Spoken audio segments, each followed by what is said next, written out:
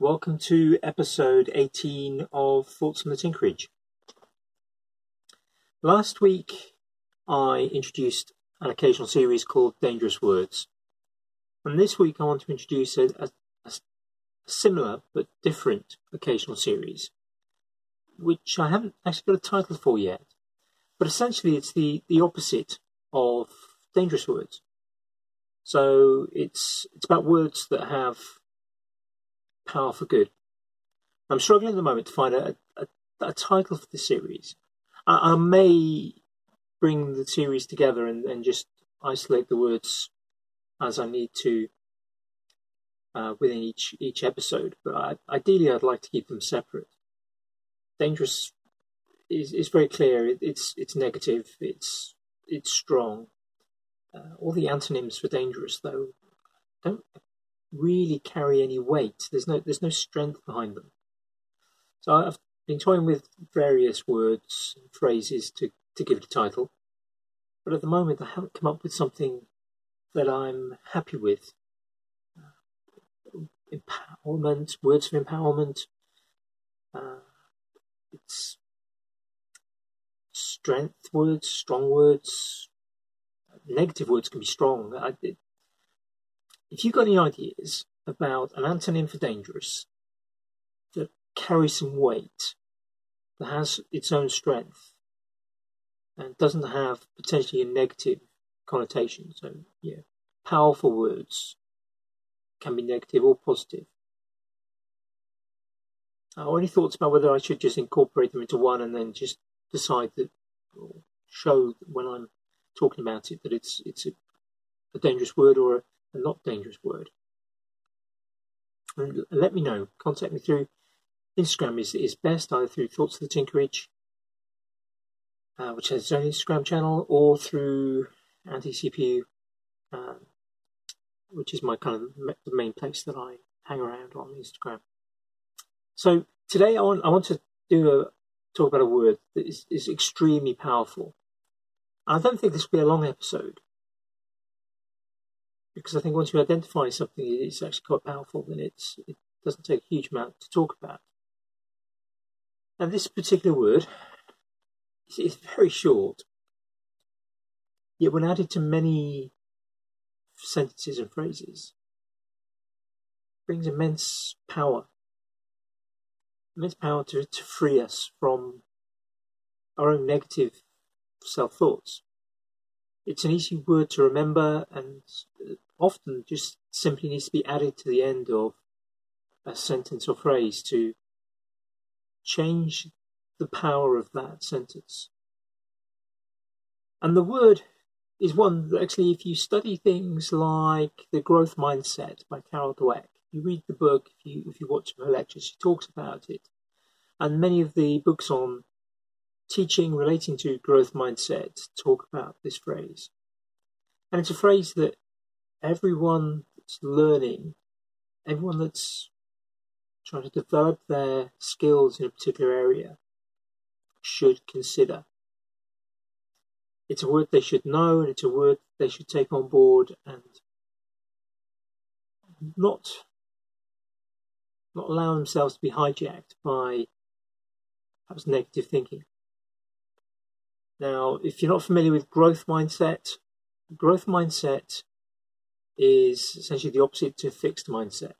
So the basic principles are people with a fixed mindset think that perhaps everything is laid down by, say, genetics, and there is a limit to what they can do and they can never get better. A growth mindset is one that says, well, actually I can get better at things if I apply myself. And I can't expect to be brilliant at something when I first start, but I can get better. Now, obviously there are limits. It doesn't matter how much I train, or how much somebody trains. There's a limit to how fast the human body can run. Now, what's quite interesting is that sometimes actually even things like that can lead to aspects of the growth mindset. When Roger Bannister first broke the 4-minute mile, something that was thought to be completely impossible, within months, many, many other people broke that same barrier. And now modern training techniques and the knowledge that barriers like that can be broken, we're seeing people breaking it by significant amounts. The 2-hour marathon, I don't think it's going to be very long.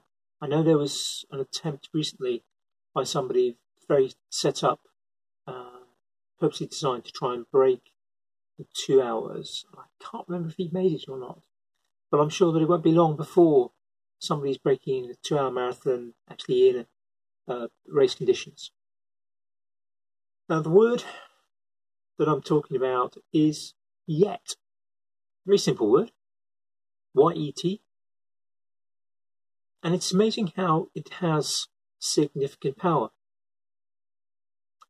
For example, if you follow me on my main Instagram, you'll know that in the past couple of days I've put up a couple of images of some sketching that I've been doing. Now, this is kind of trying to support one of my children through a technology course, and we have, as I've mentioned before, we're home educators, and part of this course requires some drawings to be made, and I think it's a good opportunity to show that I'm sort of learning alongside. It's a course that's provided by somebody else, so I've been watching the videos and listening to how drawings can be made, for example. I'm trying to apply some of those principles and demonstrating that these principles can be applied. Now, I gave up art as a subject in school a very long time ago, and it wasn't something I particularly wanted to give up, but the advice I was given, and maybe I'll talk about that in another time, it just wasn't, I didn't have enough options, so art had to go. And I was a little bit disappointed with that because I did quite enjoy art, particularly pen and ink. And I've never really drawn since. I like a lot of people, I doodle when I'm on the phone and I'm waiting for a call to be connected. A boring meeting, I guess like a lot of people, I'll doodle. But never really kind of drawing with that. It's just squiggles and shapes and maybe drawing boxes. Drawing, of course, for making or as part of my job, tend to be diagrams, and any of my ex-students will know my drawings were never really very good, often quite laughable. But I've been doing a little bit of drawing, and hopefully starting in October, I'm going to take part in the Inktober challenge. Now, I'm not displeased with the drawings that I've done, but I know that they could be a lot better. And I know they will get better. And I could say to myself, well, I just can't draw. There's a limit to how much I can do. I can't draw. And that's absolutely nonsense. There's certainly been, from an educational point of view, research done with students, kind of upper primary age students, who would often say, well, I can't draw. And people go, well, have you been taught to draw? And more than not, a lot of people haven't been taught how to draw. And depending on how they're taught or who they're taught by, their art abilities may never have been developed. And sometimes, particularly when you get into secondary school, in some secondary schools, it can be difficult. It may be that the school's missing an art teacher, so art is not really taught by somebody with an expertise. Or, sad to say, sometimes in schools, sometimes those who have maybe a natural talent get pushed and promoted, and those that don't. It shouldn't happen, but I'm a pragmatist. I know that it does happen. So maybe somebody perhaps wasn't encouraged to show the development that they can get, or given the direction in order to show, or not to show, to get development. So quite a lot of people will say, I can't do this, I can't draw, I can't turn with wood, I can't weld. And that can put up barriers. That can make people go, I can't weld, therefore I'm not going to do any welding. I can't wood turn, therefore I'm not going to do any wood turning. And sometimes people might kind of invest in something, they buy some kit, things don't work out very well, and maybe they haven't got a supportive network of people. Maybe they struggle to learn from YouTube or online sources, and so they give up and they sell their kit. But I think perhaps it's adding that word yet onto a statement. I don't draw well yet. I am going to get better at drawing because I am going to keep practicing. I don't know how to weld yet. I am going to learn how to weld. And this is a statement for me. I have a couple of welders. I have a MIG welder and I have a stick welder. In fact, I think I've got 2 stick welders. All 3 given to me as gifts from other people. I haven't used them yet. There's that word again. I will. I will learn how to weld. So I think learn to put that word onto phrases. I have some friends who are doing a couch to 5K challenge. Now, that isn't something that I can take part in from a kind of a running point of view.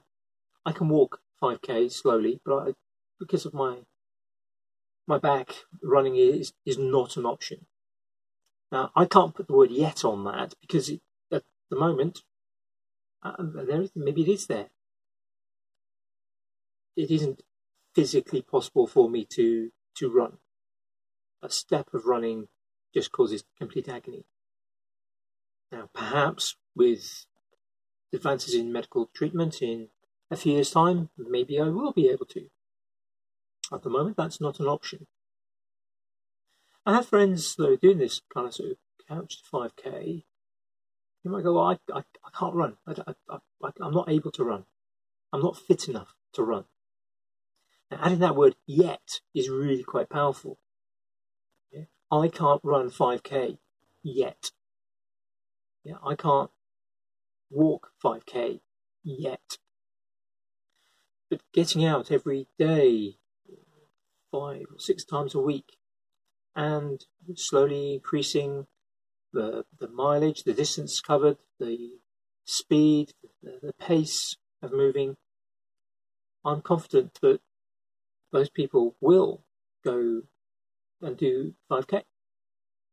Adding just one syllable, 3-letter word to negative statements can take them from something that's quite negative to actually something that is a goal, or the start of a goal. I can't run 5K yet, but I will do. I'm going to do it by moving every day, increasing the time that I'm moving every day by 1 minute every day, or every 2 days, or every 3 days. There's no time constraint there. It doesn't matter how long it takes you to acquire a skill. If you're doing it for enjoyment, if you're doing it because it's something you want to do, it doesn't really matter. Like all things, we can think of examples where it does matter and why speed might be imperative, but we can analyse anything in that matter. We can take any form of self-improvement, any form of self-help, any form of progress, and always find an excuse why it's not going to work, why it's not going to be achievable, why it's going to take too long. That's a negative thinking and should generally be avoided. Here's a little task, a call to action for you. The next time you find yourself going, I can't do whatever it is, just add the word yet. Best applied, obviously, to things that you want to be able to do. Maybe try and find something that you've thought, I always wanted to have a go at. Lace making, chip carving, 3D printing, programming an app for a phone. Think of something that you've wanted to do, and maybe you said, I can't do that. I'm not going to be able to do that. Maybe it's something not crafty. Maybe it's learning to swim. Maybe it's learning how to play the piano or another musical instrument, or to read music. Think of something that you want to do, maybe from the past, or maybe it's something in your current, I want to be able to do something. Maybe it's something that you've seen on a video or in a magazine. You say, I'd love to be able to do that, but I can't. So I can't do that yet. And then start thinking about ways in which you can make it happen. It might be a slow process. It might be that you can't afford to buy a wood lathe. Well, maybe have a look around your local area and see if there's a wood turning club. Maybe have a look, keep an eye out on Facebook Marketplace and see how expensive second-hand lathes are. Maybe start saving just a little bit. If you walk to work and always buy a coffee, think about maybe only doing that once or twice a week rather than 5 times a week, and popping that money you've saved away to get yourself a lathe. It might take 6 months, it might take 12 months, it might take 2 years. That doesn't matter. If you've given yourself that permission that you can do it by saying yet, you'll find ways to make things happen, and they will happen.